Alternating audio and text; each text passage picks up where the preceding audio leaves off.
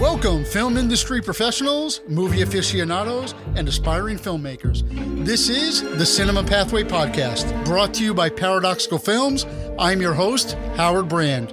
Join us on a journey behind the camera and, most importantly, beyond what we know about film and the craft of filmmaking. So sit tight, grab some popcorn and soda. Let's go ride on Cinema Pathway.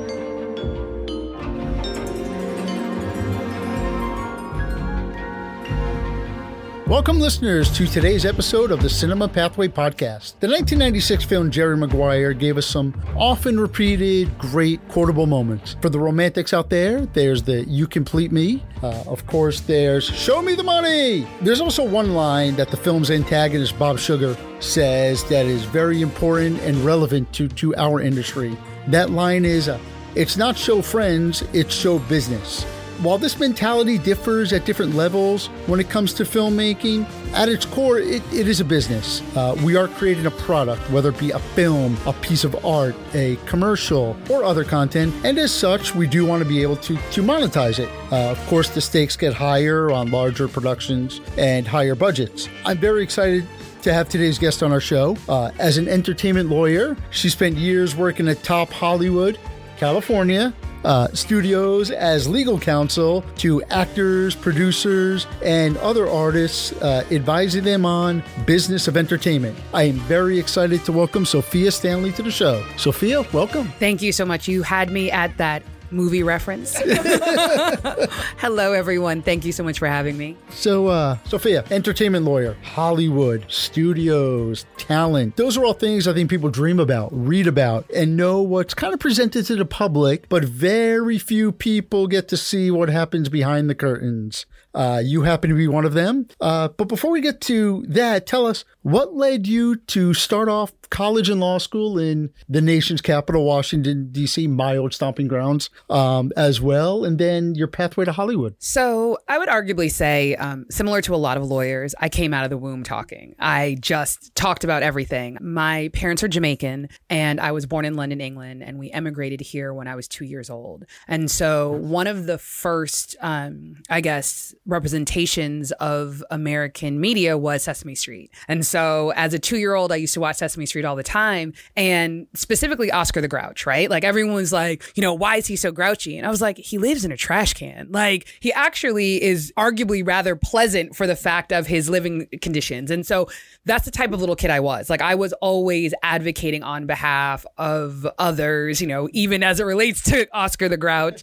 I always had a different perspective, and I was really fortunate that I grew up in a household that didn't believe in the concept that children should be seen and not heard. My mom is a professor. My dad was a psychologist. And so they really encouraged me to speak my mind. And so I think it was almost natural for me to want to go into politics. As I got older, continued to advocate for people, specifically people who arguably didn't have the freedom to have the voice that I think I've always had. And so, DC was kind of the way to go. I also used to really want to be the president of the United States of America. But again, like I just mentioned, I was born in London, not here in the US. And so I thought, let me go into politics. I thought I was going to be a lobbyist. And so I was, I went to undergrad, I went to law school, and I really thought I was going to be a lobbyist and or a civil rights attorney. And I think it was probably my first year of law school. Two things happened almost at the same time. One of which was I started to see news articles about the NAACP talking specifically about Hollywood.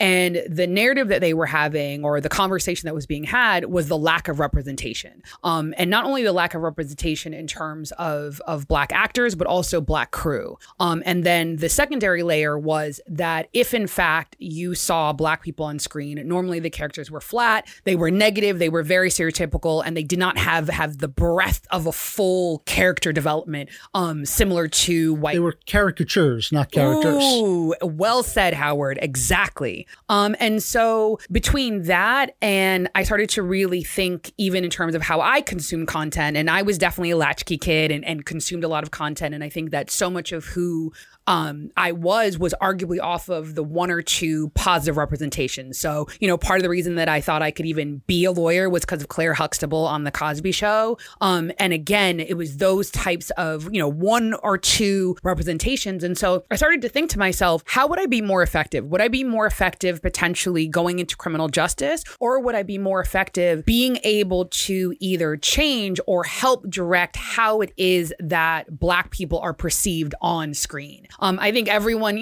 wants to potentially be Denzel Washington, but I think very few people think I want to be Denzel's agent. And so I was really wanted to be part of that behind the scenes, ensuring that specifically Black people, but really all marginalized individuals were really properly represented on screen. And then I think also, I grew up in a household of artists. Even though my parents weren't artists, we always had, artists, whether or not they were musicians or actors or painters. That was our house. That was like the meeting ground for those individuals. And there was a narrative that I kept hearing, that in order to be true to your art, you had to be starving, right? And I was like, that just doesn't make sense. Again, like, how are you supposed to create on a high level if you're worried about how you're going to eat? And so I think that was also extremely important to me to start to understand the business end, right? So the creative I've always loved and consumed, but it was really understanding the business element and then hopefully educate other people, and ideally in a way that I think was less intimidating than people I think of when they think of law, right? I think unfortunately, the relationship is not symbiotic. It's normally adversarial. It's not collaborative. And so, the genesis was me really loving creativity, loving that space, and wanting to make sure that from a visual perspective, that again, they were characters and not caricatures. And then that those individuals who were engaged in the business understood the business. And it's interesting. You mentioned Claire Huxtable as a lawyer's inspiration, and I don't think they ever showed her in a courtroom or at work as a lawyer. I grew up LA law. So Blair Underwood, I've also been watching Law and Order forever, and as I think back, the representation, like you don't see it how it is, and there's been a lot of talk over the years. I think the Oscars just came out with new criteria, which we could talk about in a bit. Want to get back. So you finished law school. You got this bright future ahead of you, but you don't know where. It's so funny. Now that I think about it, I graduated almost 20 years ago. And to think back, I was so naive. I thought to myself, I was like, I'm smart. I'm smart. I'm a fast talker. It's also ironically, I think the same reason I wanted to go into politics. I think politics is, people who are fast talkers are drawn to politics. And I won't on the podcast, but I've been known to curse a lot. And so, when I made the pivot and when I decided, I was like, okay, I'm definitely going to Hollywood West, just to be specific. I was like, okay, I'm definitely going to Hollywood, California. I made the decision, definitively my third year of law school. So then I had to pivot and I decided, okay, I'm going to take the California bar. Took the California bar, passed my first time. Thank you very much. Congratulations. Thank you. I moved out. I moved my car. I moved my stuff. I found a place to live. And I thought, I thought I'm smart. I'm somewhat charming. It's going to be easy. It was not. It was such a culture shock in terms of, first of all, moving from DC to California, DC to Los Angeles in particular. And even though I thought I was going to be the one to educate people on the business of entertainment, I realized I knew nothing about the business of entertainment. And by that, I mean the socio-political element of it. That's not your fault. Most lawyers who come out of law school in DC think they know everything. So that's just par for the course. I lived in DC for 13 years. I worked in government at my agency. I could probably think of half a dozen people who had law degrees, had passed bars, but just couldn't find work as a lawyer for whatever reason. So they did other stuff. And I keep a meme on my phone.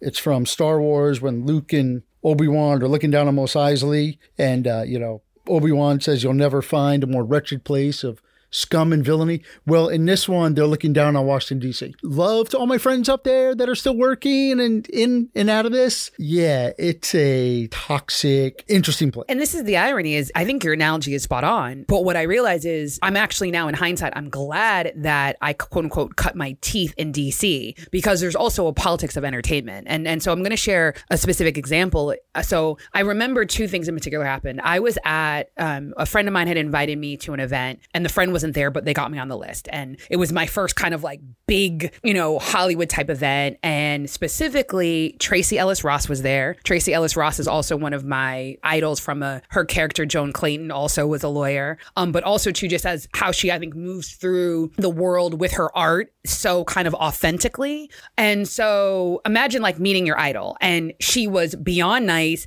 told me to sit down, offered me a drink. I was such a novice. I kind of paused. She was like, girl, they're free, right? Like, you know what I mean? She was just absolutely beautiful and amazing. And so as we're talking, she's like, oh, what brought you out here? I said, oh, I'm trying to get in the business.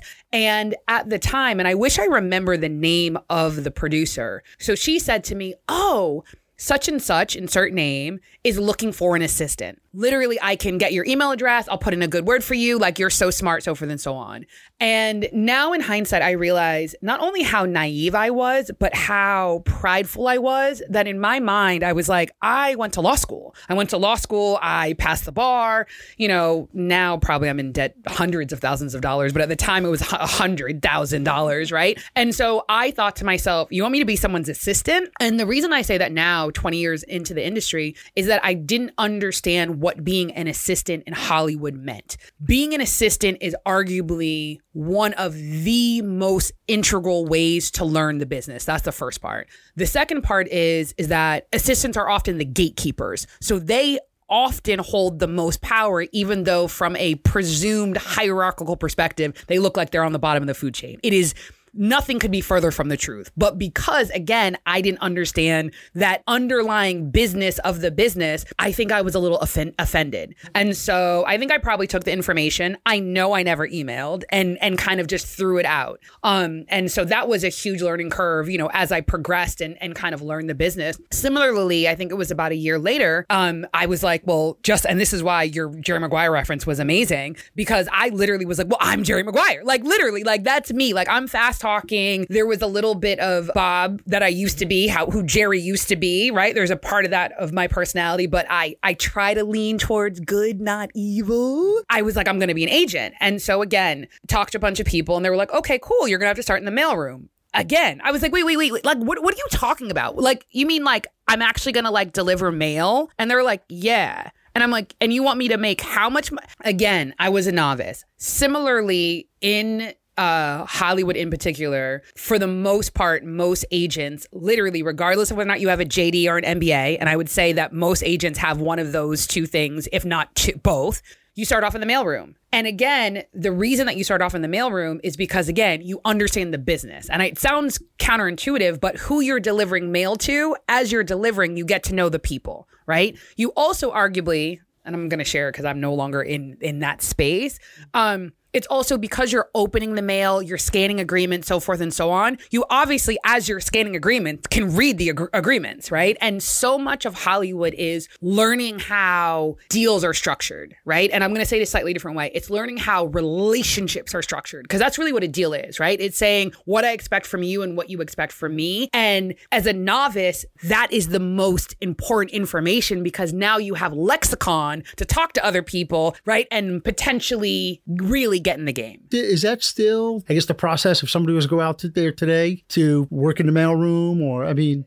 Well, yes. Or is it the email room now or something? That's you know what, actually, Howard, that is an excellent question. I would presume yes, but I'm actually going to add a couple other layers to this. I would say yes if you're not connected. Right? So if you're connected, you can possibly immediately go on someone's desk. And being on someone's desk, so really what it works is you start off in the mailroom, then you're an assistant to an agent, meaning you're on someone's desk, and then arguably, ideally, that person will train you. You kind of become like an apprentice agent, and then you become an agent. That's kind of the steps in a very short version. I would say, yeah, if you're connected, you can get on someone's desk right away, right? So if I arguably had gone that route and had become an agent, and, let's say I have a niece or a nephew, I could say, okay, I want them to be on my desk. The reason I say that is that I also think it's done on purpose, because very few people have the means to either go to law school or get an MBA go to Hollywood, California, which is arguably one of the most expensive cities, at least top 5, and work in the mailroom. And I still think they make less than $30,000, right? And so the reason I say that is it's almost like, I'm not saying it's a hazing, but again, only if you're connected or you have if you're connected or you have the resources, I think, are you able to navigate. It's slightly hazing, if that answers your question. It's interesting because you talk about 20 years ago having to learn the business. Obviously, before the internet exploded, the wealth of information that's out there. Is it maybe not probable, but theoretically, could a motivated law school graduate or someone with an MBA go out there and say, you know what? All the big actors have representation. I'm going to go start hitting up indie films and small pictures and just try to sign people and be an agent. 100%. And so I don't think this was this person's path. I think actually Charles King went through and was an agent at a top agency, one of the top 3. But Charles King at Macro, if anyone is listening, I strongly recommend checking out Macro and Charles King and his story. He's just absolutely phenomenal. But the answer to that is 100%. You definitely can. I think that only drawback that I could see is that oftentimes you just don't have the same access to the resources. So as the actor is independent or the producer is independent and they're struggling, you're struggling with them, right? And so I think that can create camaraderie, but it also just is sometimes an undue pressure of not having the system. Ironically, that in essence is kind of what I did, and that's how I cut my teeth. And so what I really did at the beginning was, I was like, let me just learn who's here, right? Like, let me make sure that I'm going to film festivals. Let me make sure that I'm going to open mics. Let me just meet the creatives. Let me initially just sit down and talk to them and see what they need, right? And beyond, I think one of the things that sometimes I think hurts creatives is having an impression or an idea when there is someone on the other side, when we say what we do, that you assume what that means. Right? When my job is just to have a conversation. And so what I would do is I would just have conversations and figure out, like, what do you need? Right? And one of, I think, the beautiful things about being a lawyer, if you do it right? I think of us as counsel, right? We're of counsel. So my job is to counsel you. So that's regarding whatever you need. So if you need help finding work, then because I'm in these creative spaces, I'm more likely to have access to that information. If you need help even figuring out, does this character arc make sense? I'm also more likely to be able to help you with that because why? I've been reading tons and tons of scripts. I'm also a consumer of content. If you need help actually reviewing a contract, I can also help you with that because that one's easy, right? But I say easier to you. Ooh, excellent point. Excellent point. Easier to me. But yes, 100%. There is no arguable barrier to entry to someone just going out and being an agent, with the quick exception, the lawyer in me has to chime in. Other than the fact that I think in New York and California, agents have to be licensed. Right. So that's arguably why you find more people in management being independent more so than agents being independent. It's because of that licensing factor. The licensing factor adds a layer of protection, which we may or may not get into, but that's kind of why it's a little bit different. So again, I'd say the trifecta in Hollywood, California is an attorney, an agent, and a manager. We all arguably do very, very similar things. The difference is that as an attorney, I'm held to certain standards by the actual state bar. So if I do things wrong, regardless. So you, Howard, could be like, oh, Sophie, it's cool. And it's like, no. There are ethical standards that I need to adhere to. And if not, I could lose my license. Agents have a similar rule book. Managers, not so much. Maybe another time we'll kind of dig into the fact that there's like a manager loophole too, but I won't go off down in the rabbit hole too much. There's always a loophole for anything. But again, first, we have a really, really good conversation, so we don't need loopholes. And that's kind of, I always think, where people should start. It's great. We're off and running. Speaking of great conversations, we're going to take a quick break, and we'll be right back. Cinevideotech and Paradoxical Films are pleased to bring you Tell Your Story Master Training Workshops. You will learn how to work with actual 16mm and 35mm film and film cameras, as well as how to load and change magazines. In addition, the workshop will teach you what it takes to work on set as a first or second assistant camera, the fundamentals of lighting, and the pathway to becoming a director of photography. Visit www.paradoxicalfilms.com/tell your story for information on dates, pricing, and how to sign up. Hurry, as seats are limited and classes are filling up quickly.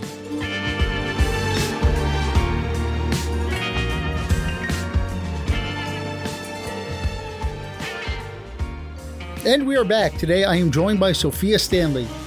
Hollywood has always revolved around contracts.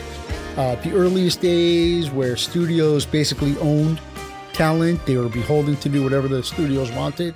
Unfortunately, we're learning now how horrible the talent. I mean, I think it was known in Hollywood for a long time how horrible the talent was treated, but now learning more about it. Then along came Charlie Chaplin, Mary Pickford, Douglas Fairbanks, who said, you know what? Screw that system.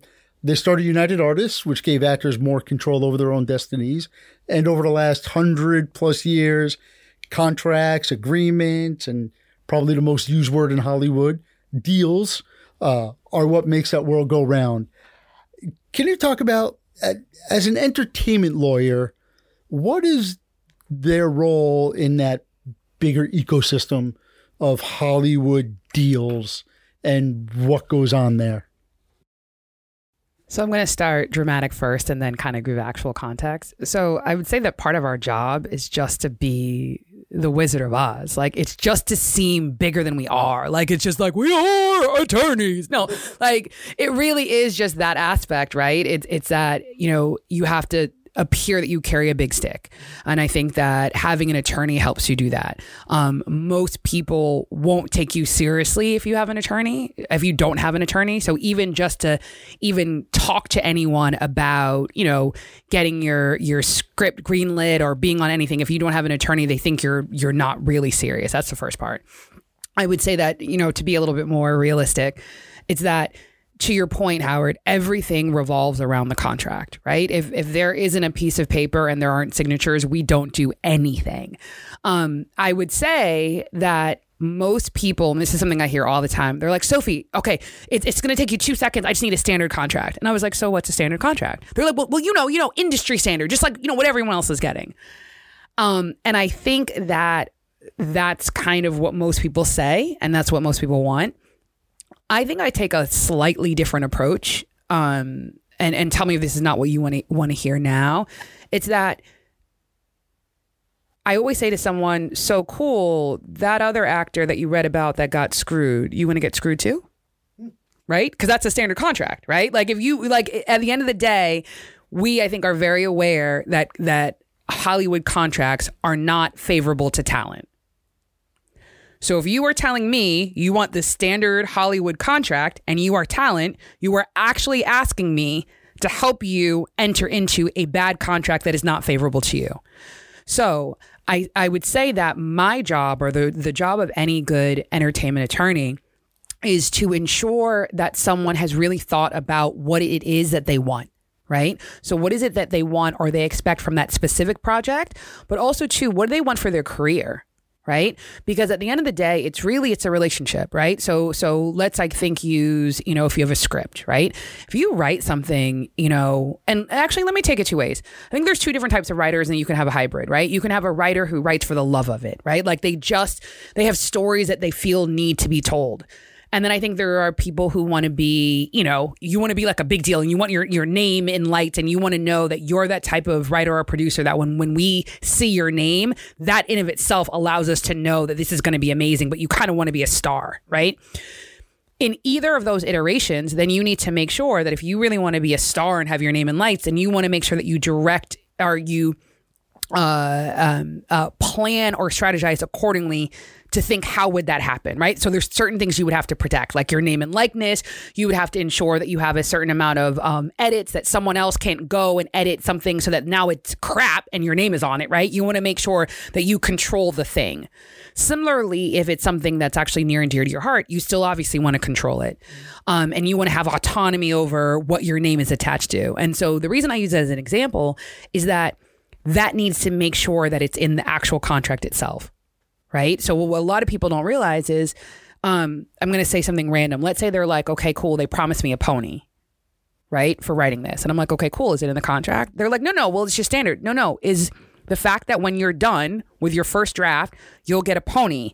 That needs to literally be written into the contract, because if it's not, you're not entitled to it, right? If they said, oh, well, I'm going to make sure they're going to give me back end, and I say, okay, cool, well, what percentage?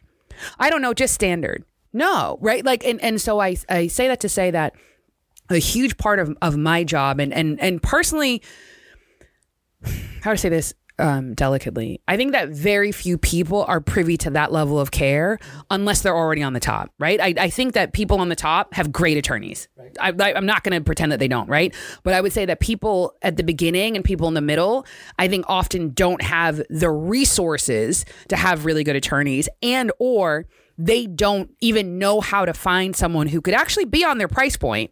Right? Who's absolutely phenomenal. But again, because I think there's this weird intimidation factor whenever people think about lawyers, I think they're scared. It's interesting. I went to a boarding school, prep school in Connecticut, and there's been a number of professional athletes that have come from the school, and people, how come they're not donating tons of money, And then, they make money, then they, pay 10% to their agent, this percent to their manager, this percent to their lawyer. There was one guy who went to the NBA right out of high school. And he had a money manager. Like, he wasn't allowed to, he couldn't buy a cell phone without getting permission from that. So when you hear that this person, this talent is getting paid this money, a lot of that, not only that, California is, they're taking half right away in taxes. And then there's a lot of people to pay off. And because the work also, they may have gotten that money, but that shoot was only 3 months and that may have to last them for a while. 100%. And I think also too, I think it's actually a really good segue, because I think that to people who aren't in the business, they don't even understand, for instance, why there's a writer's strike right now. Right. And I think the reason being is I think that to people who aren't in the business, when they hear how much writers get paid, they're like, oh my God, that's a lot of money. You have to think about it in context, right? In context of the fact that a writer could write a script and that could literally be the only thing that they sell for years, right? So they're literally living off of that for a long time. And I think also too, to your point, it's like when you start to carve out all of the pieces, right? That's, I think, the first part. The second part also, too, is most people who work in the business, even as talent, you have never heard of. I think we have a bad habit of looking at the business only from the perspective of the stars, right? And I think that we should never do that. That's actually why there are bad contracts, right? Because that's kind of our foundation. No, you should literally do it the exact opposite. You should, so much so that, and I'm going to pivot for a second. I remember, and again, I think I mentioned to you guys, I went to law school about 20 years ago. And when I went to law school, I went to Washington College of Law in Washington, D.C., which is affiliated with American University. And 20 years ago, they were trying to champion a concept or a new system or a new protocol called plain language contracts. And the theory behind that, right, is normally whenever we think about contracts, we think notwithstanding the foregoing and blah, blah, blah, blah, and the straw person, right? Like we have all of these words that sound lawyery, right? But I think what that does is it intimidates people. Instead of literally, if I say, Howard is going to write a script and Sophie is going to pay him $1,000. Howard is going to own all of the copyright. Sophie will have limited use to only read the script at coffee shops on Monday, Wednesday, and Thursday of the third week in December. That's it. That's a contract. You just described, I was telling somebody recently, squirrel, about parking signs in D.C. If you remember, it's like you could only park here Monday, Wednesday, Thursday of even numbered months on odd numbered days while Mercury is in retrograde. And yeah, it's... But if you see a unicorn, then you can. If you see a donkey, then you can't. If you see like... I once asked a D.C. policeman, like, can I park here? He looked at the signs. He's like, I don't know. That parking's a whole different department. Right? And I think also, too, to your point, it's that I think that also, too, most actual working talent, because they don't have access to a lawyer who is part of their team. And let me be very clear, right? They're literally just getting an attorney to review the contract, but they're not viewing an attorney as part of their team. The attorney isn't able to help them understand, right? So much of what I do isn't simply just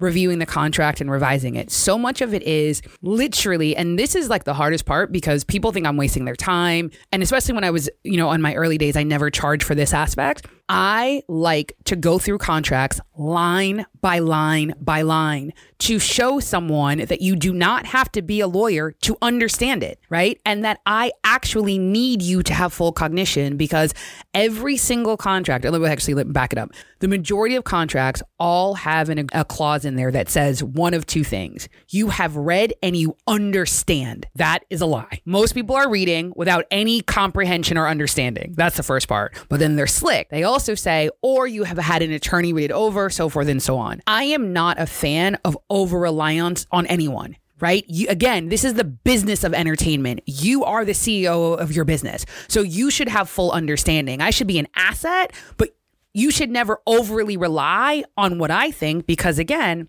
if I don't care about you, right? I don't care about what you're creating. I may not ensure that that's in the contract, even though you've hired me to do so. Does that make sense? Is it myth or fact that contracts are purposely written to not be understood? 100%. And this is the thing is, and this is why one of my favorite compliments if I'm out is if people ask me what I do and I'm like, oh, this and that. And they're like, no, well, what do you do? And I was like, oh, I'm an attorney, or I'm an entertainment attorney. Whenever they say, oh, that's weird, you don't seem like an attorney. That's like the ultimate compliment to me, right? And the reason being, I think because I hope that means I'm actually approachable, right? It means that I'm not keeping that arm's length distance. And the reason I say that is I 100% believe that contracts were written in a way because the legal profession, we were gatekeepers, right? We were a very elite set of people. It's funny, I have a personal brand that I'll talk about a little bit later. It's called Redefining Esquire,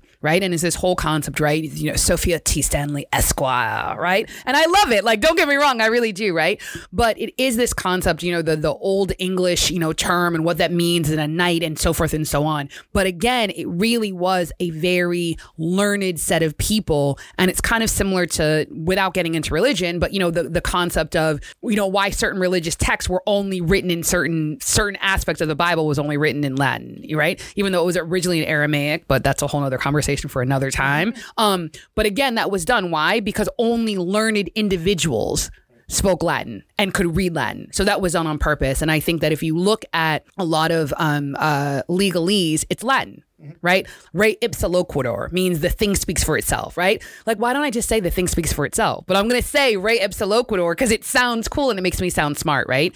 And so, yes, I definitely think it's done to ensure that lawyers have jobs, right? Because arguably, if you could understand your own agreement, right? Like if the two of you or the two of us could sit here and I pretend I'm not a lawyer, could understand an agreement, then we could both write it, clearly understand it, right? And you wouldn't think to yourself, oh, this doesn't make sense, and we could sign it and it would be valid. Did I just put myself out of a job? Not at all. No, in fact, it's a good segue because I wanted to ask, can you break down what I call marine style, what these big contracts are comprised of, in addition to just the dollar amounts? I know one story, the Thomas Crown Affair is one of my favorite movies of all time. Same. And in the dance scene at the party, Pierce Brosnan is wearing a tuxedo, but he has his bow tie untied because at that time he was playing James Bond, and in his contract he could only wear a tuxedo as James Bond, like just crazy stuff. That is ooh. Okay, so it's because the James Bond franchise. This is not 100% accurate, but I'm going to just like let you guys in on how my brain works, like off the clock. So trademark is when you look at something and you associate it with something else, right? So again, Pierce Brosnan, right, who played James Bond in a suit with a bow tie, you are going to assume you are watching James Bond, not Thomas Crown, right? And now you are going to associate all of the James Bond-ness to this movie. Right? So there's, first of all, the Thomas Crown Affair is potentially piggybacking off of the trademark and the goodwill of James Bond. That's the first part. The second part is, no, Thomas Crown Affair is a great movie. Let's assume it wasn't, right? So if it wasn't, then it also could erode the James Bond brand, right? Because you expect a certain level of excellence regarding James Bond, right? And a certain finesse. So if Thomas Crown Affair and Pierce Brosnan had the bow tie, and you're assuming it's James Bond, now it's eroded the James Bond brand, right? And so the reason I say that is someone was so smart to ensure that there are certain individuals that we no longer see them as an actor, we see them as a specific character, right? And so that's why, and I think there's a movie he was just in recently, and I think that he makes like a James Bond reference, right? Like it's just coming out now, right? I think so. Yeah. Yeah. It's not Meet the Parents, but it's something like about, right? And so those types of things are really important. So kind of to your point, Howard. So one of the most important things that's always going to be in a contract is the issue, specifically if it's the issue of copyright. So who owns the thing, right? So that's the first part. And I think specifically if we're talking about writers, one of the things that most studios will do is it's called a work for hire, right? So actually, let me back up. One of the things I think people don't realize, okay, so if I'm going to sit here and I'm going to literally start to write a poem, the minute I write the poem, copyright has vested. So the minute I've taken my idea and put it in tangible form, I have a copyright. Now, there's a difference between proving your copyright, right? Like proving that you wrote it, right? And then if in fact you fast forward, you're in litigation, for most times if you're litigating, now you actually have to have a record of it at the U.S. Copyright Office in order to litigate to prove damages, right? But they're two different things. So you already have the copyright, but if you're going to go into a lawsuit, the reason I mention it that way is when I write it, I have a copyright and I am the author. However, for the most part, if you are hired as a writer for a movie, most times large studios will basically have a clause in there. And this is, again, under the auspices of copyright. It's called a work for hire agreement or clause. In that instance, as I'm writing, the movie studio is the author. Does that make sense? So even though it's my hand, it's because arguably I'm writing it on their behalf. So it's almost like I'm just their arm. And immediately upon writing it, they are the author and they have copyright. So you're basically a contract employee. Completely, right? The reason this is so important is, and again, if anyone's ever seen these agreements, I implore you to go and look for it, do a search for work for hire. What they'll also do in that same clause, it will also say, for some reason, if it is not in fact a work for hire, you are now licensing, meaning you are giving it to us and we are now the author. The reason that they have to do that dual language is arguably at the essence of anything in Hollywood is the copyright. Right? Like the tangible asset, the thing that you are protecting, that you make money from, that you own the right to distribute, the right to exploit, the right to send it from one place to the other, all of the things that you need, basically for us to be able to see or hear the thing are vested in copyright. So I would say that I'm not going to say the most important, but the most important clause or clauses all pertain to copyright, because as a creative, that is the protection of your thing. Who owns it? Who owns it, right? Who owns it and who has the right to do a myriad of things. Why I think that's also extremely important is copyright also, imagine it as it's like a bundle of rights, right? So it's the best way to think of maybe is like a grapes, right? So you have a bunch of little grapes, right? So one of them is the right to duplicate. One of them is the right to distribute, right? There's different things. And the reason that's important is you can give away the whole thing, or you can give away one grape or two grapes, right? Like you can piece it out. So oftentimes you can give someone the right to distribute, but you have not given away the ownership of the thing, right? And so do you see how all of that nuance is important? Because if you somehow think you're giving away just distribution, but you actually gave them the entire bunch of grapes, now a year later, when you're trying to basically make a sequel of that first thing, you can't do it because you have given away the entire right to do anything with that thing. Does that kind of make sense a little bit? Not really? Well, good. Thank you, Howard. Thank you for indulging me. I would say the other extremely important aspects are exclusivity. Because again, kind of going back to the fact that you're a contractor, right? So it's whether or not your services in any capacity are exclusive, right? And so I wish I had remembered the name of the actress recently was sued because I can't remember if she backed out of a production or something happened, right? But again, I think it was Ava Green. Yes, thank you very much. With the text messages and exactly. Because again, it depends, like depending upon how a contract is written, they could exclusively, if I'm an actress, they could exclusively have my services for 2 years regardless of whether or not production has started. So what that means is for the 2 years, regardless of whether or not production has started, I'm going to say it, they own me, right? For that 2 year period.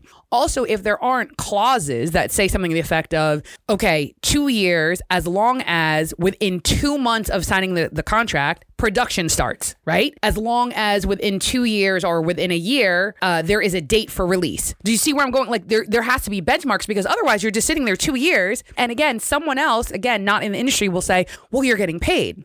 This is a caveat. You're getting paid, but again, what if part of what your compensation was back end, right? So meaning profit of the movie, and the movie hasn't actually been made yet. That's the first part. Second part is, as a creative, part of your brand and your brand value is being out there. So if you're sitting for 2 years doing nothing simply because your mortgage may have been paid for, you're now diminishing any potential return because you're now not out there in the zeitgeist, right? People aren't seeing you. So I would say exclusivity, obviously how much you're getting paid. That's extremely important. Also to how you're credited, right? So credit is extremely important. So again, especially depending, I'm trying to think, I don't happen not to know this, but so granted this is TV, so it's a little bit different. No, it's not. So it's also, I'm just curious, I just don't know this off the top of my head, is whether or not Queen Charlotte, that actress, or is it King George? Yeah, King George, who has top billing, right? So, and this is why I have full faith that Shonda Rhimes does things well. Shonda Rhimes is just a savvy businesswoman, as well as just a great writer of content. But wouldn't it be ironic if it was called Queen Charlotte, but King George as an actor got top billing? And the reason I say that is because there's often sexism in terms of who gets top billing, right? So even things of that nature, right? So if I was, and I just can't remember her name, but if I was Queen Charlotte's attorney, I would ensure that she gets top billing, right? But you have to, again, specify that. Another thing is kind of thinking about Friends. Part of the reason they were so successful is when their contract negotiations were coming up, they banded together. So another thing is also options. So oftentimes what a lot of contracts have is it's not only like the length of time that you're bound by the contract. What studios want to do is they want to make sure that we have access to you for as long as we want to have access to you. And so what that means is it's called an option. So I have an option to extend your contract, right? And normally they do it in such a sophisticated way that yes, you can kind of like, within 30 days of the end of the term, you can write saying notice that you no longer want to move forward, so forth and so on. But again, they make that rather complicated because they want to keep their option. The reason that that's important is, again, you need to know like how long are you on the hook for. So what Friends did is they did something absolutely amazing. When the first contract term was up, what they did, and what happens is each option, it already presets the price. So let's say for the first 3 years, you got paid $20,000. Right? Let me make it less than that. $1,000 per episode, right? And back in the day, I think it was like 23 episodes was like a standard season. So let's say they're going to make $23,000, right? All of a sudden, 3 years later, Friends becomes an amazing, huge hit, right? Like, I mean, like humongous, and everyone else around them is getting rich, but they only made $23,000. Year 4, the option now kicks in, right? And now they get a 5% bump off of $1,000. And so what they did is they banded together and they basically said, if we band together, they can't fire all of us. Because normally what Hollywood is known to do is they're like, okay, cool, you don't like your contract, right? 3 years in, 4 years in, cool, you're gone.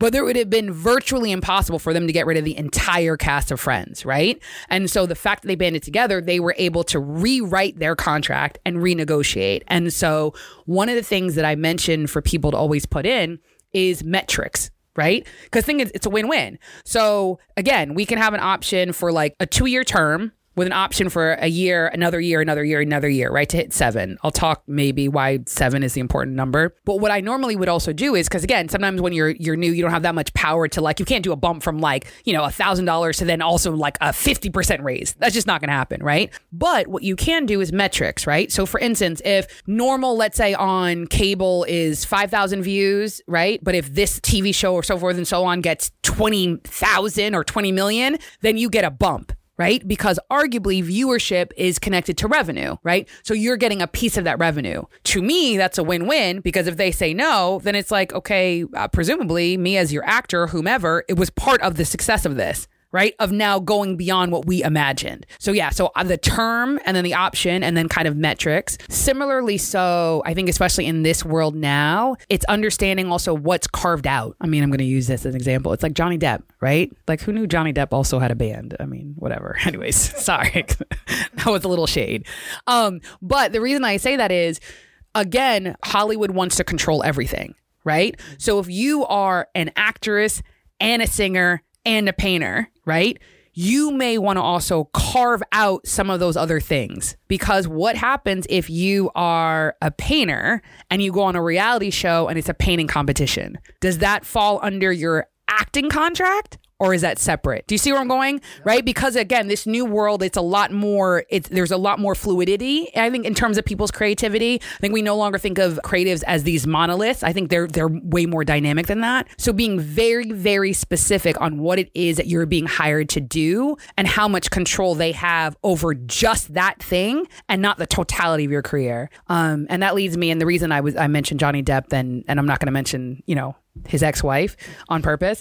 Also too, and this is actually, I'm not a fan of this, morals clauses. I was going to ask about that. Yeah. And so what morals clauses are, is it basically was the studios, and I'm saying this on purpose because it's, most people, I think we only think of things from a studio context. The studio, basically, it was their right to basically break the contract and not pay you because you did something quote unquote morally wrong.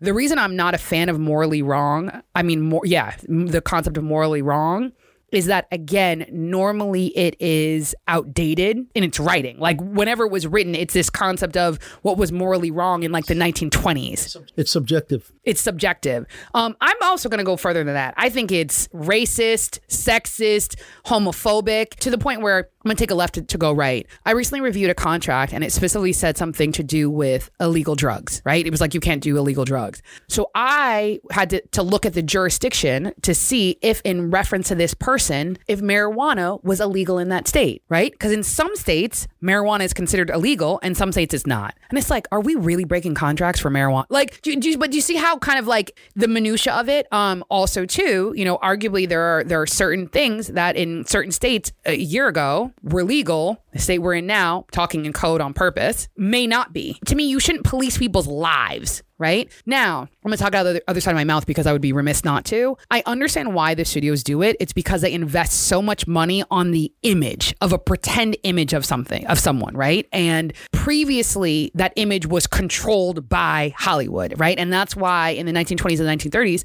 actors were literally under contract. So meaning they were on like a salary for the whole year, right? It wasn't like a project per project. The studio owned them. They had to check in at a particular time, just like how you used to see the Flintstones like punch in their time clock. They used to have to get there, I think, at like 7 o'clock, something ridiculous. That's why Last Call at in LA is so early. Last Call in LA was so early because actors were under contract. So they had to, regardless of how late they were out the night before, they had to get in. So Last Call has to be earlier because you have to literally be at the studio in the morning, fresh face, before they had all of this, Photoshop and whatever. You get where I'm going, right? And so the issue is that because they spend so much money, right, they want to control you. Where I think it's getting tricky now is we live in a completely different world where that mask is no longer there, right? Like arguably, I think that Hollywood used to control paparazzi, so forth and so on. Now, because you're really telling me that because, I'm on a movie that I may, like I post on my social media, Black Lives Matter, that because you dictate that that's in breach of the morals clause, that you can breach my contract. Like, I think that's something I think that needs to be explored. The other part is that, and I think this is maybe what you may or may not have been commenting to earlier, Howard, is that, I definitely am not necessarily, actually that's a lie. We need more systems, right? Like we need more inclusive systems. And I do not think that Hollywood as it's designed was meant to be inclusive. Hollywood was designed to be a particular way. Hollywood was designed to have caricatures, not real characters, right? Like every once in a while, definitely, I think people get it right. But it's not really meant to have people who have real human expressions, real human foibles, real human just brilliance. And so again, the morals clause is normally a place where it's like, because again, it's subjective. So they can just be like, oh, breaches morals. And it's like, you're like, but what does that mean? Well, it breaches morals in South Dakota. Well, we're in LA. Did you catch it? Right? So I'd say the morals clause. Try to think what other terms that are, because there's tons, but Any come to mind? There's a lot that comes to mind, and we can come back to this, but we're going to take another quick break. Yeah. But before that, we would like to thank our partners that help make this podcast possible. Cinevideotech, who has been providing filmmaking equipment, training, and services to the film industry both inside and outside the United States since 1968. M2 Films, who provides directing, writing, and assistant director services. ComTV, who offers consulting and production services for a wide range of entertainment, marketing, advertising, and commercial projects. This is Howard Brand with the Cinema Pathway Podcast. We'll be right back.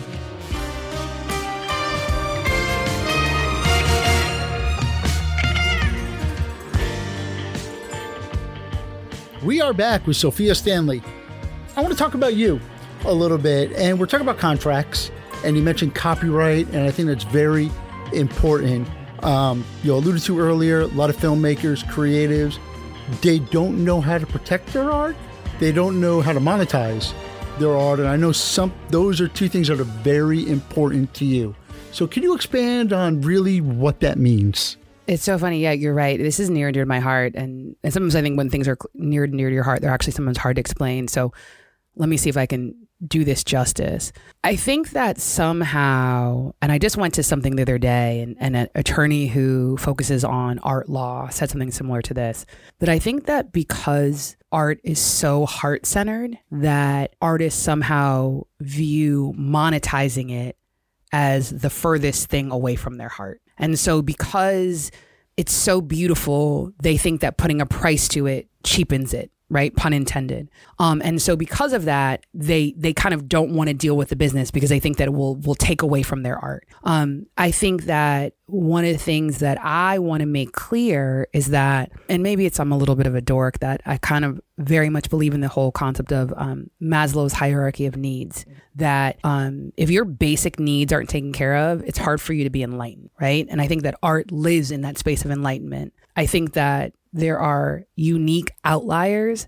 I think that I'm probably part of a community that is part of this outlier community, where I think that in the midst of like horrible things and not necessarily being safe, that we produce beautiful things. But I think no one's asked like, well, if we were actually safe, how much more beautiful of art could we create, right? You know, I'm kind of thinking about Bob Marley and how he grew up. Think if he wasn't in the midst of oppression and being hungry and those types of things, right? Like think about if, and yeah, some people, you know, even hip hop, let's think about hip hop and where so many individuals who came from hip hop, the situations that they were raised in. And I know some people would be like, okay, well then they wouldn't be able to talk about the art form, right? But no, because again, look at someone like Jay-Z and look at how he's been able to evolve his empire, right? In a way where now you're creating art from this ethereal place because you're just creating it to create it, right? You're just letting it out there in the zeitgeist. I would say that Prince is one of those individuals that I think that was able to do it in a way where he just created from a place of creation, right? And he didn't care. I think he didn't care because I think it was so grounded. I think I'm veering from your question. Ask your question again, Howard. Sorry. No, you're really not. It's about protecting and monetizing their art. And I think, you know,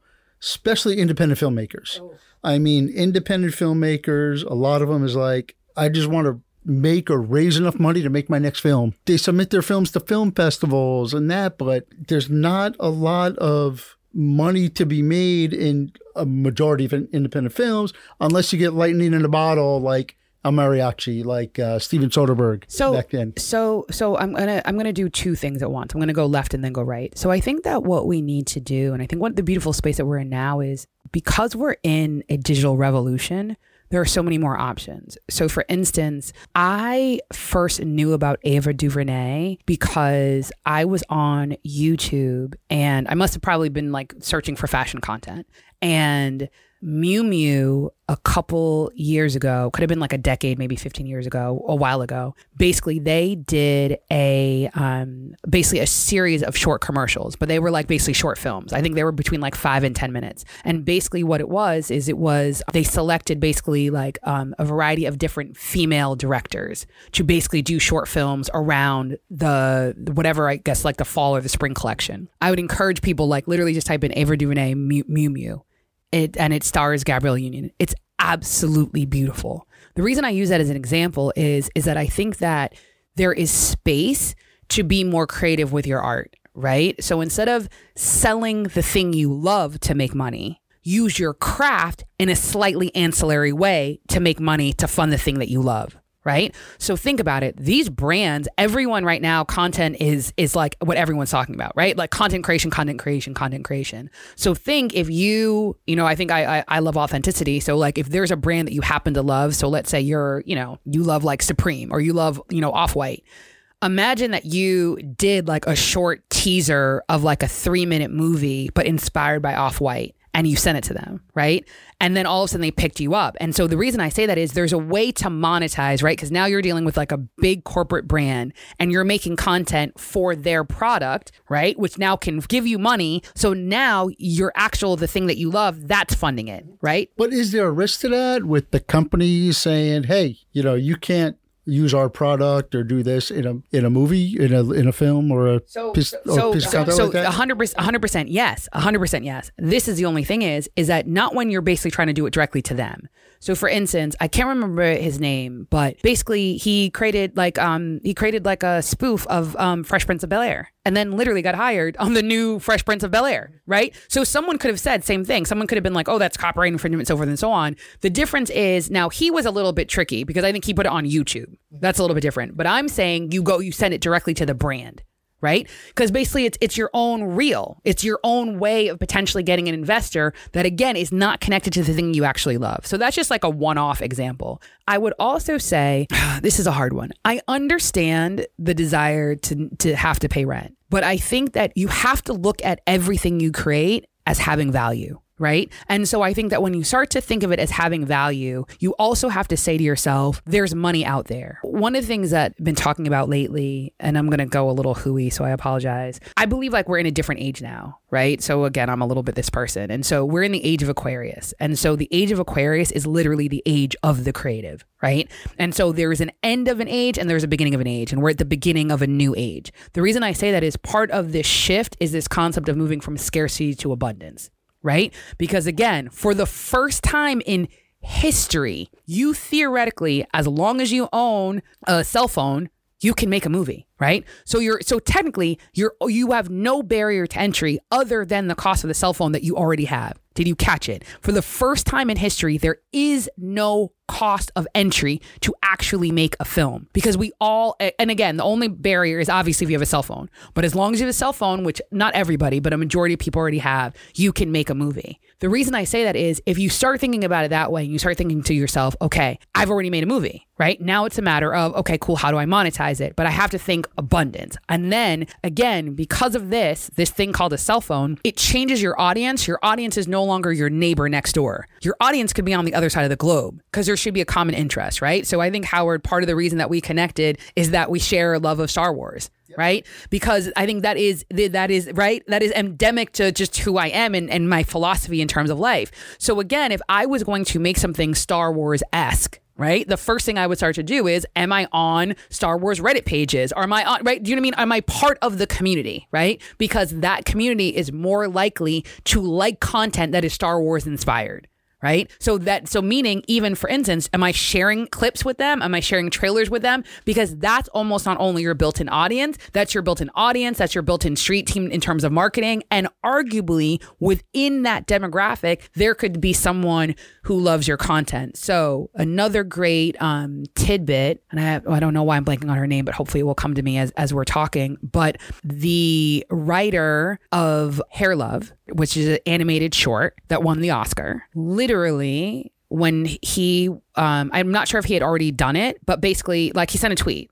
Like he basically sent a tweet, like kind of was like, this is my idea, and was like, it would be great if this was a movie. And literally one of the executives at Sony Pictures Animation responded to the tweet and the movie got made, right? And the reason I'm saying that is, again, this digital revolution is changing how you have access to people. Theoretically, you have access to anyone that is online.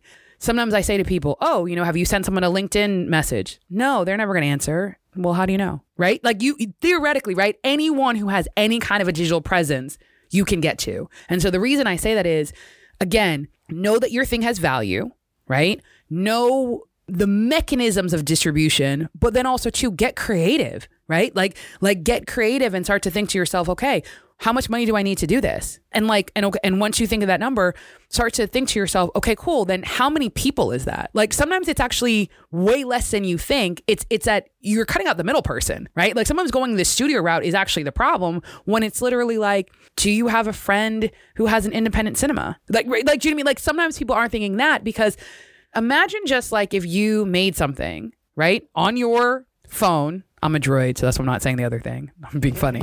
So if you make it on your Android or on your iPhone, right? If you make a movie on your iPhone and then literally independent, theater, let's say only has 50 seats, I bet you could fill it with 50 of your friends, right? 50 of your friends, family members. And then again, whatever the nature is of the content. So what I realize is, do you know how few people like reach out to people? So for instance, I'm going to make it up.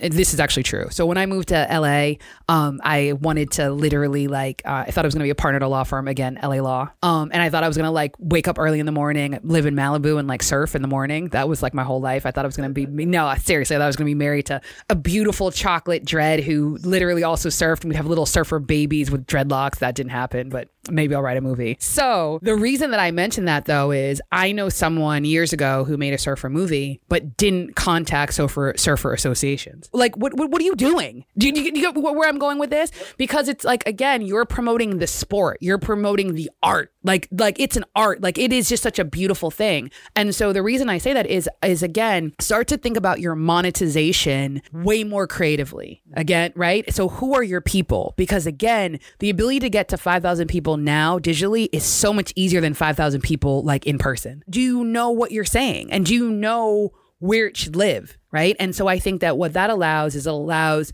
again, within, I think what I consider these subset niche micro communities, there's usually someone like a Howard, there's someone like a Sophia, right? Who has access, who's literally like, oh, you need $50,000? There's this competition coming up. Oh, you need $50,000? Oh, did you know that you can do X, right? Because now we have a commonality of the story. But again, you have to start with the fact that your story has value. And then I think also too, the only other thing that I would advise people is make sure that depending upon what you want, you're presenting it in a way that someone else is going to care.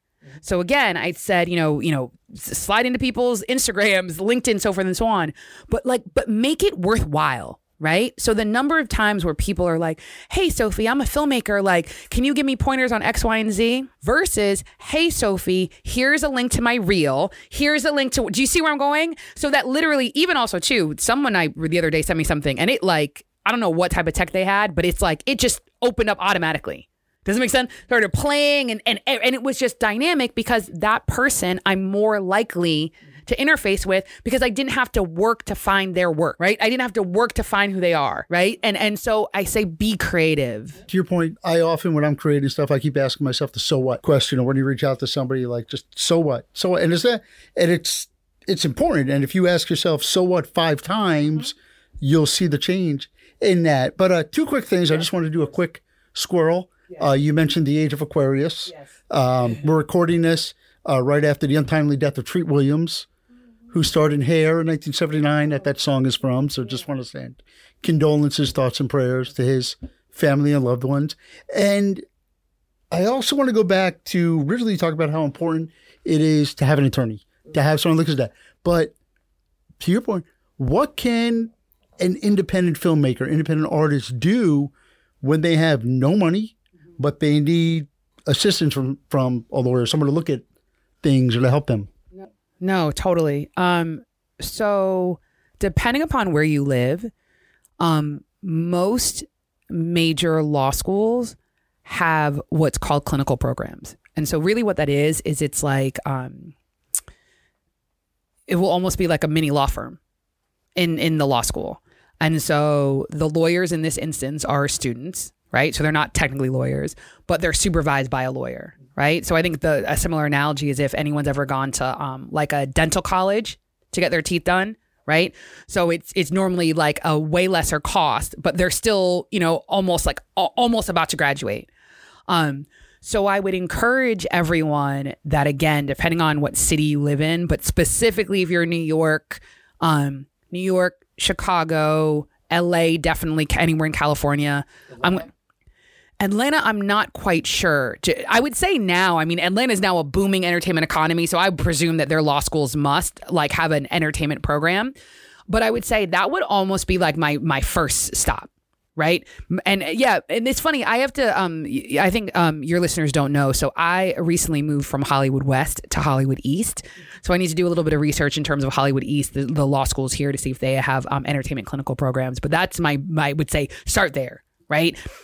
Start there. And also too, in general, if there's a law school, just start there in general, right? It's usually a low cost way, because start there, they're more likely to be responsive, right? Say I'm an independent filmmaker. I would love some assistance in reviewing some contracts. They're either going to say to you, hey, we have a clinical program. Usually then that's free. Like it's 100% free. Or they're also, again, locally more likely to know of other nonprofit organizations, right, that are comprised of entertainment attorneys that either give low cost or free review of contracts. So again, that's usually your best bet. Go directly to schools, and let's go directly to law schools. I would say the other thing to do. This one's a little tricky. I'm gonna kind of not answer it to hopefully answer it. I would say the first thing is stop being intimidated by lawyers, right? Like, we're just normal people. The reason we're so scary is we're actually more insecure than people think, right? Like most people who overly rely on their intelligence and overly rely on words that other people can't understand and don't necessarily meet you where you're at, there's a little bit of insecurity there. I think I'm going to get slack for that, but that's just my own personal take. So if you kind of go into it knowing that, you also, I think, be creative, right? And be like creative centered in your approach, like kind of go that human approach, right? And figure out, so I would say like use things like LinkedIn, right? But use it in a way that there's some commonality, right? So again, if you catch it, I write, I've started to write recently. You catch it, you'll notice that I'm into Star Wars. Like you'll catch the sci-fi angle. If you were looking for entertainment attorneys, right? My name would probably come up depending on what location you're looking at, right? Now, I would say if you're going to do that, if someone has written articles, read those articles, right? To know, like, does she sound like someone I would get along with, right? Because legal counsel, it's a relationship. So, but again, I would say use all of these tools, like use LinkedIn, right? For your location, type in entertainment attorney or, music law, film law, whatever the iteration is, art law, so forth and so on. Then take some time and look through the profiles, right? Like look through the profiles. Is there a commonality? Did we, I have something that I wrote about that, and I always mention to people that I'm Jamaican, right? So if you're also Jamaican or you're from the Caribbean, whatever, you know what I mean? When you send me a message, say, I loved how you talked about never feeling like you're at home because you're Jamaican, but you're born in London, but you were raised here in America, right? Because now I know you read my article, right? I mean, who doesn't love flattery, right? And so then I'm more likely then, if you're like, hey, I have a couple of questions, I'm more likely to give you a free 20-minute consultation because you stroked my ego. But do you see where I'm going with that?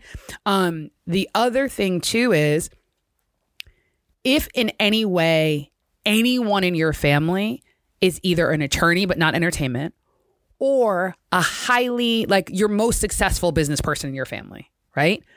Ask them, because they're going to know an attorney. You're almost going to keep doing leapfrog, right? So you're going to keep asking, right, until you get to an entertainment attorney. The reason that I think an entertainment attorney is important versus just an attorney, it is a specialized field.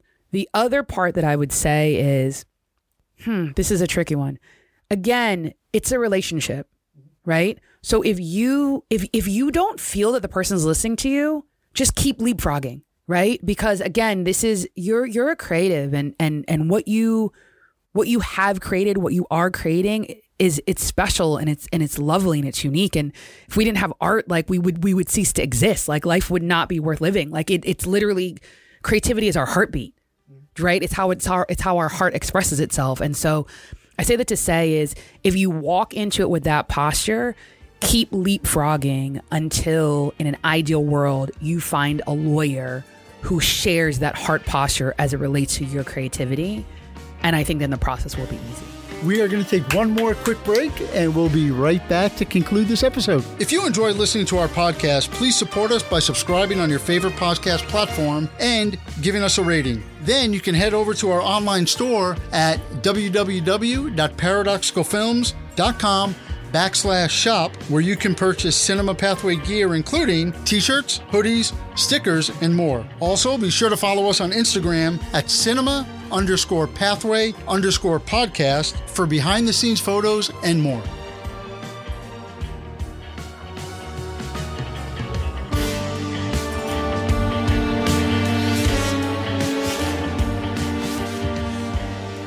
I'm Howard Brand, and we are talking today with Sofia Stanley. So you've left Hollywood, California. You've come to Hollywood, Florida. What are you working on? What's in your future? That is an excellent question.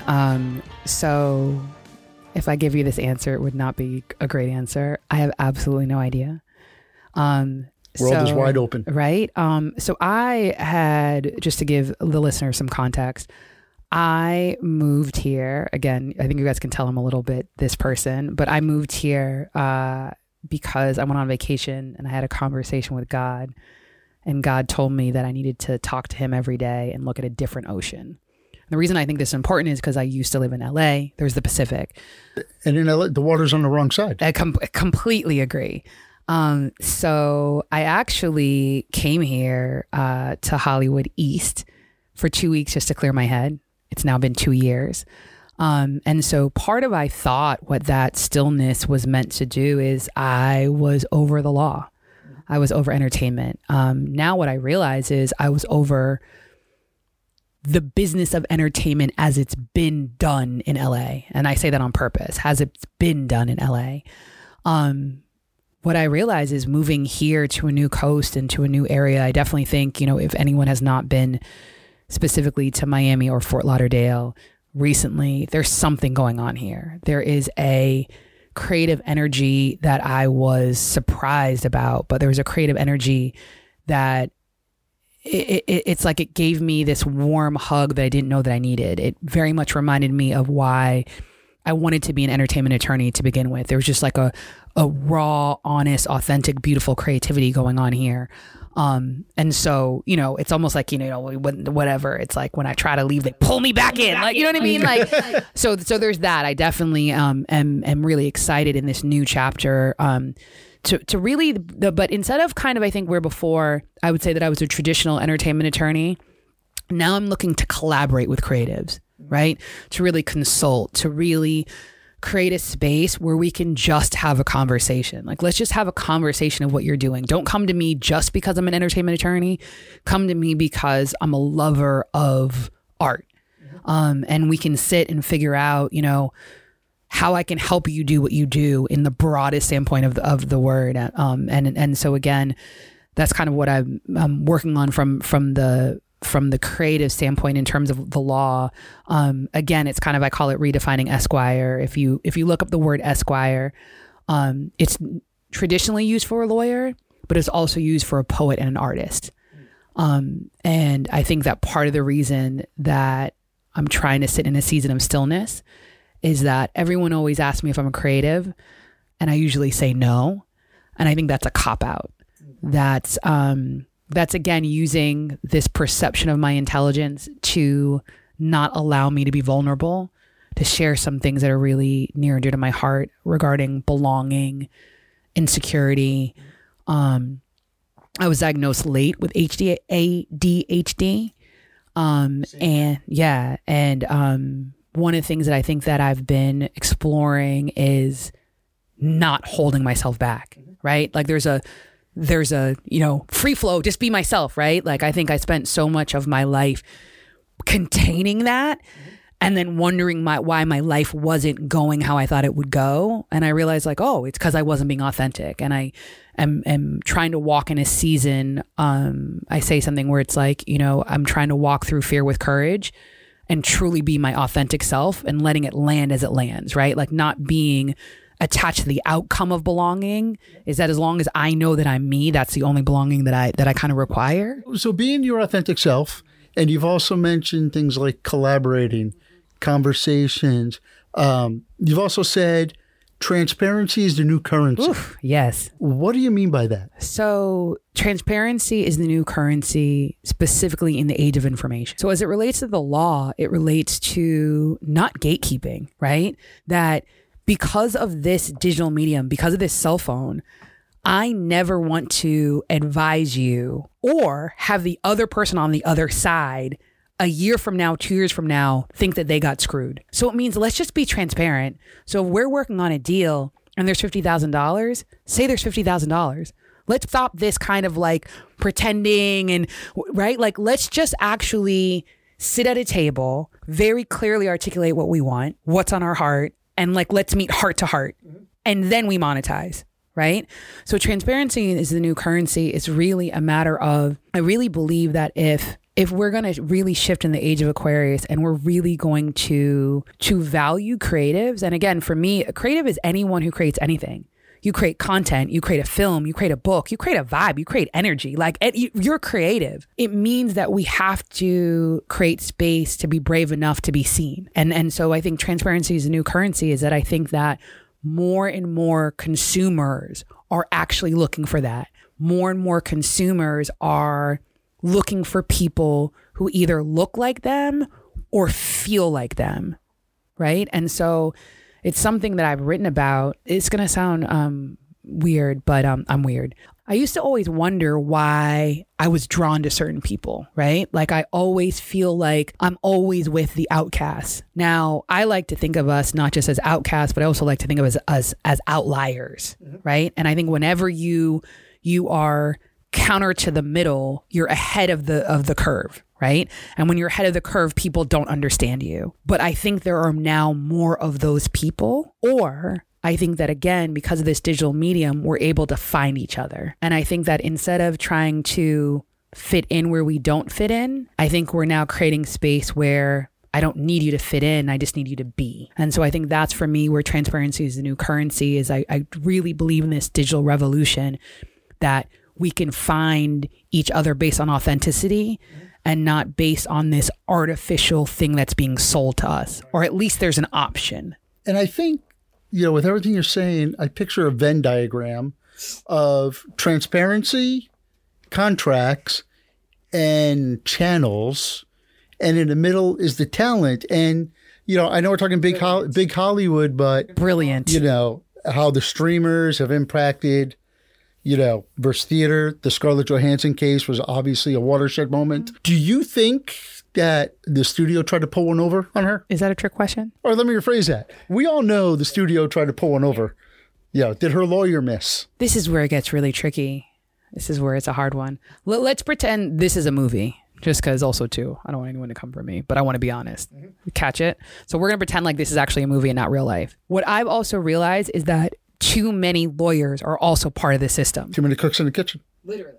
Literally. And also too, they're holding up the same paradigm, right? And that's the problem, is just because they're her lawyer, whose lawyer are they really?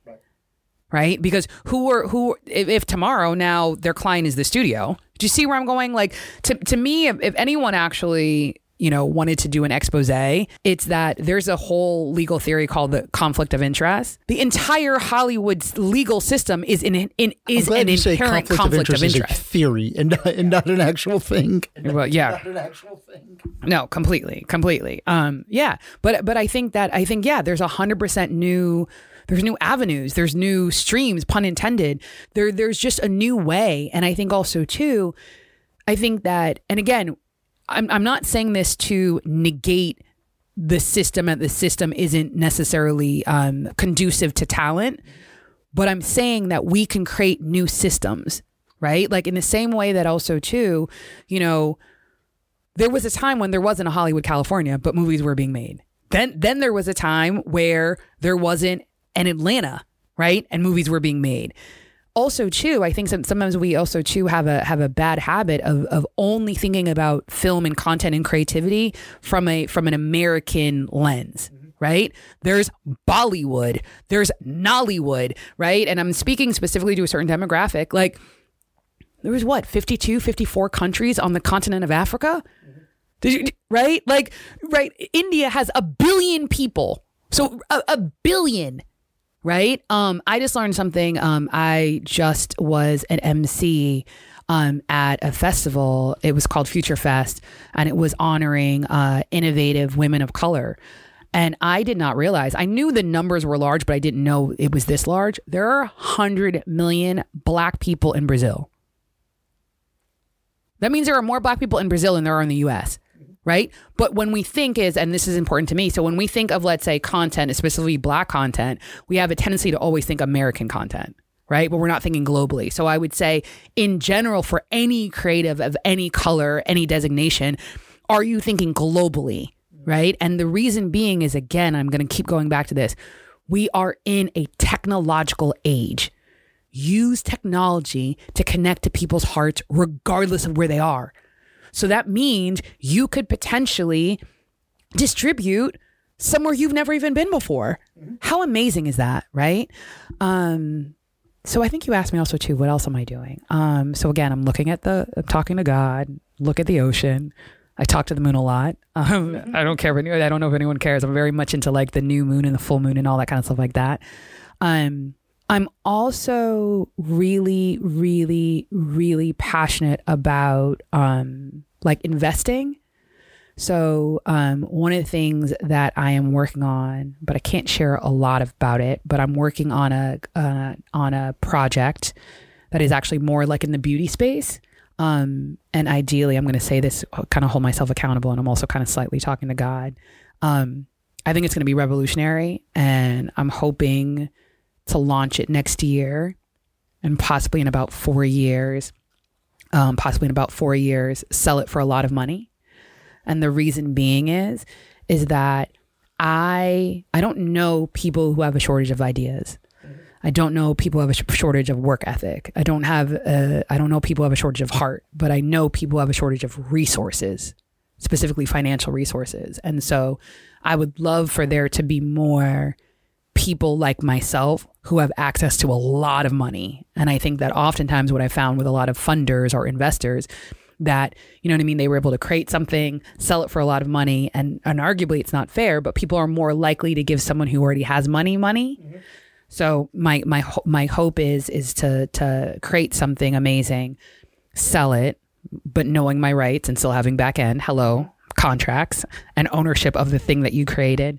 And then really start investing in again, what I consider to be the creative space in the broadest standpoint of the word.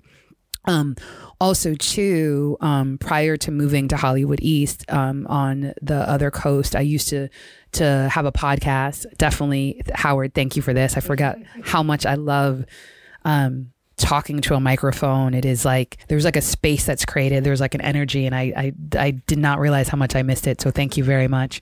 Yeah. So definitely want to get back into podcasting. Like I said, I just emceed, an absolutely amazing, space to honor women. Definitely want to do more of that. And then one of the things I'm really, really proud of is, the American Advertising Federation, Fort Lauderdale, Broward and Palm Beach, has the first film committee. So of all of the chapters of the American Advertising Federation, Broward and Palm Beach is the first to have a film committee. And I think a lot of people don't recognize, I think if you're outside of the entertainment world, that entertainment and advertising there's always been a synchronicity, that a lot of people don't realize, that a lot of movies and TV shows back in the day would, let's say, be like, there would only be one sponsor.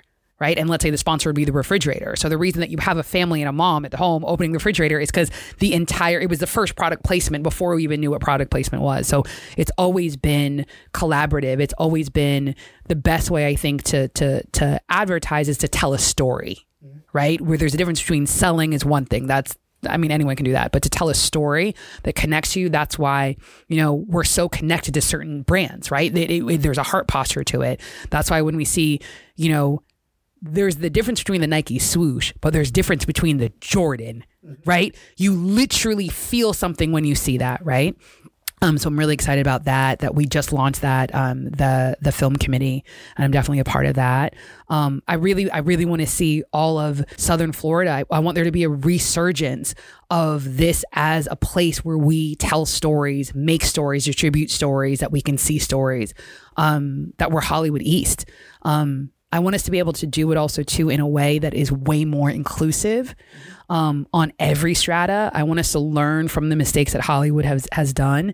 I want more people to have a seat at the table on all aspects. So from executives, from talent, from crew. One of the things that I love to talk about is I think that, a lot of kids don't think like, okay, I could be a boom mic operator, right? Like there's so many professions, right? And that's the person who holds the microphone, right? Which again, just look up how much money they make and you're going to be blown away. And so I say, kind of expanding people's minds in terms of that. Also too, I think I'm forgetting. Oh, something I'm very passionate about, again, kind of like making people dream more or broadening their concept of what's possible. So, like I said, oftentimes, I want to give up on being a lawyer, but one of the things that I'm extremely proud of is I am the legal advisor for the Brock Foundation. And the Brock Foundation, we teach primarily, we do a lot of things, but the thing that I think I'm most proud of is we teach Black and brown kids to fly planes. Oh, wow. Yeah. I think that a lot of Black and brown children don't even know that aviation is a possibility. Right now, there's actually a shortage of pilots. So I think we're doing two things at once. We're literally telling kids that they can fly. Like, how cool is that, right? Like, we all close our eyes at night and we dream that we can fly. But imagine if you actually can. And then also, too, that it's a profession. And it's a profession that is not only very lucrative and very respected, but again, there's a shortage of pilots right now. So part of what the Brock Foundation we are doing is we are literally not only inspiring kids to want to be in aviation, but we're teaching them to fly, get their private pilot license. We have actually a partnership with a high school we're very proud of. And then, they can either go directly to college, they could go on to commercial, military, whatever, space. I was going to ask, the veteran in me is asking if, you're working with them, helping them navigate the process of the service academies. Yes. No. And it's ironic that you say that. So our pilot program, pun intended. So pilot is in first, not pilot in terms of flight. Pilot. Yes. Was specifically with ROTC.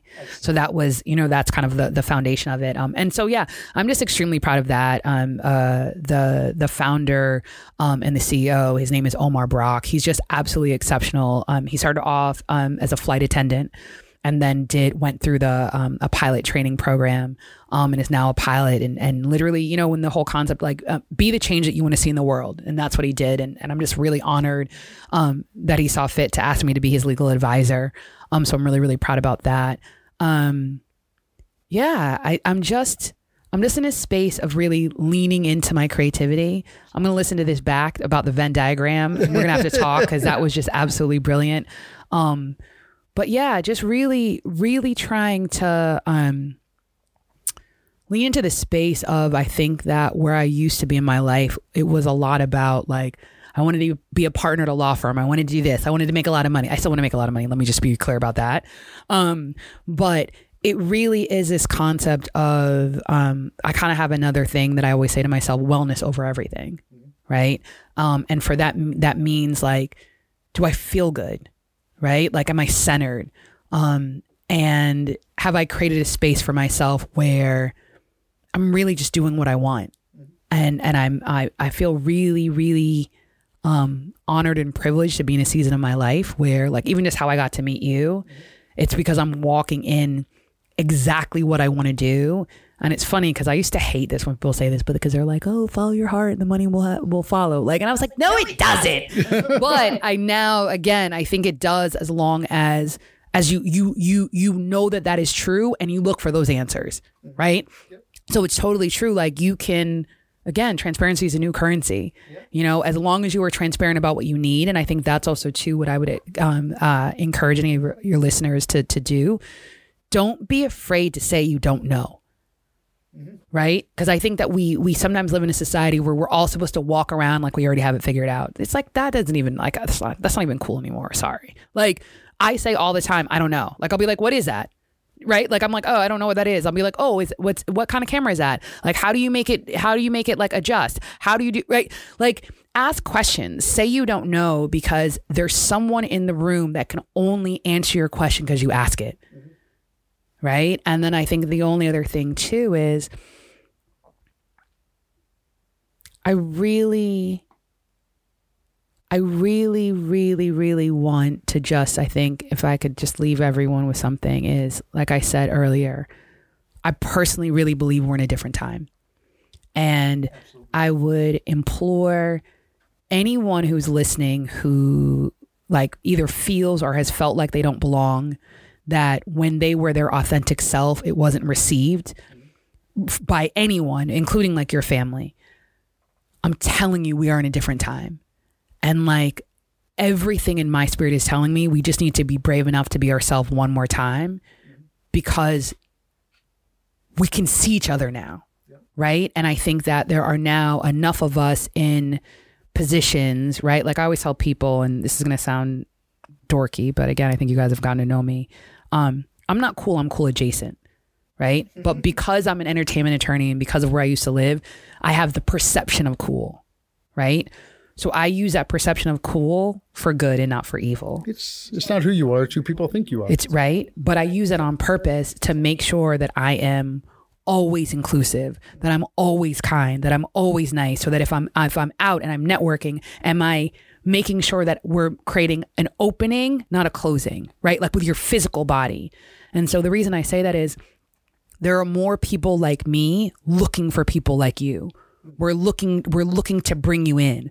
We're looking because we may have just gotten in the room before you. So trust and believe like we have you. And so know that regardless that some of us may look like corporate suits, but we're not. I just like suits and I like dressing a particular way. But yeah, I just encourage people. I definitely think we're in an era of being oneself. And I think that to your Venn diagram, I think that you can be your authentic creative self and monetize it in a way that is organic to who you are. Because I believe that we're all entitled to happily ever after. That's awesome. Last question, and very important. Where can our listeners find you on social media or learn more about you or get in touch? Ooh, that is a good one. That's why we say the best for last. That is a good one. That is a good one. I know. And it's so funny because the little OCD in me was like, you were supposed to have your website up, but it's not up yet. Anyways, that's inside my head. So on Instagram, it is at the Sofia Stanley, and that's Sophia with an F. So that's SOF as in fine, IA Stanley, or like Sofia Vergara. So again, it's with an F. So at the Sofia Stanley. But arguably for this audience, I would say find me on LinkedIn. Again, just literally type in Sofia Stanley. I would say, I'm trying to think what's the best way. Type in Sofia Stanley and then type in like podcaster or Sofia Stanley. I'm trying to think. I think I'm the only one. This is going to sound corny. I think I'm the only black one, but at least just to give you context, the picture will have me with a beautiful afro, a beautiful brown skin, and like a checkered shirt. So that's the best way to find me. But yeah, the best thing to do is to reach out to me on LinkedIn. And definitely also too, when you reach out to me, mention that you listen to this podcast, because again, it means that you were actually listening, you were taking notes, but also too, I'm definitely 100% going to respond, because I think that Howard is absolutely amazing to create this space for creatives. I appreciate that. I would definitely not leave you on red. I appreciate that. And I appreciate that. It's also our team. Yeah. Juliet, our producer, Victor, our associate producer, Miguel, our director, Freddie, our executive producer. It's this entire team. We appreciate it. Thank you so much for being here. This has been amazing. This has been informative. And this has just been energizing with that. So we would gladly welcome you back to the podcast in the future for that. And I'm excited to see what's next. I know we talk a little bit offline here and there and at events that I'm AAF, I'm starting to get involved with. So I'm going to be keeping tabs on you, making sure that that website comes up. Definitely. No, thank you so much. You always need an accountability partner. It means you're home. Great. Thank you so much. To our listeners, thank you again for joining us on the Cinema Pathway podcast today. I'm your host, Howard Brand. Our director is Miguel Miller. Our producer is Juliette Desan, with associate producer Victor Ferreira. The executive producer is Freddie R. Rodriguez. This has been a presentation of Paradoxical Films. Please visit our website, www.paradoxicalfilms.com, for more information about today's podcast. You can also email us at cinemapathway@paradoxicalfilms.com, where you could send any comments or suggestions for future episodes. Remember to subscribe to the Cinema Pathway podcast on your favorite podcast platform and visit our online store at www.paradoxicalfilms.com/store to get your Cinema Pathway gear, and follow us on Instagram at cinema_pathway_podcast for behind the scenes photos and more. We hope you will join us for our next episode, where we will continue bringing on special guests to talk about the craft of filmmaking right here on the Cinema Pathway podcast. Lights out.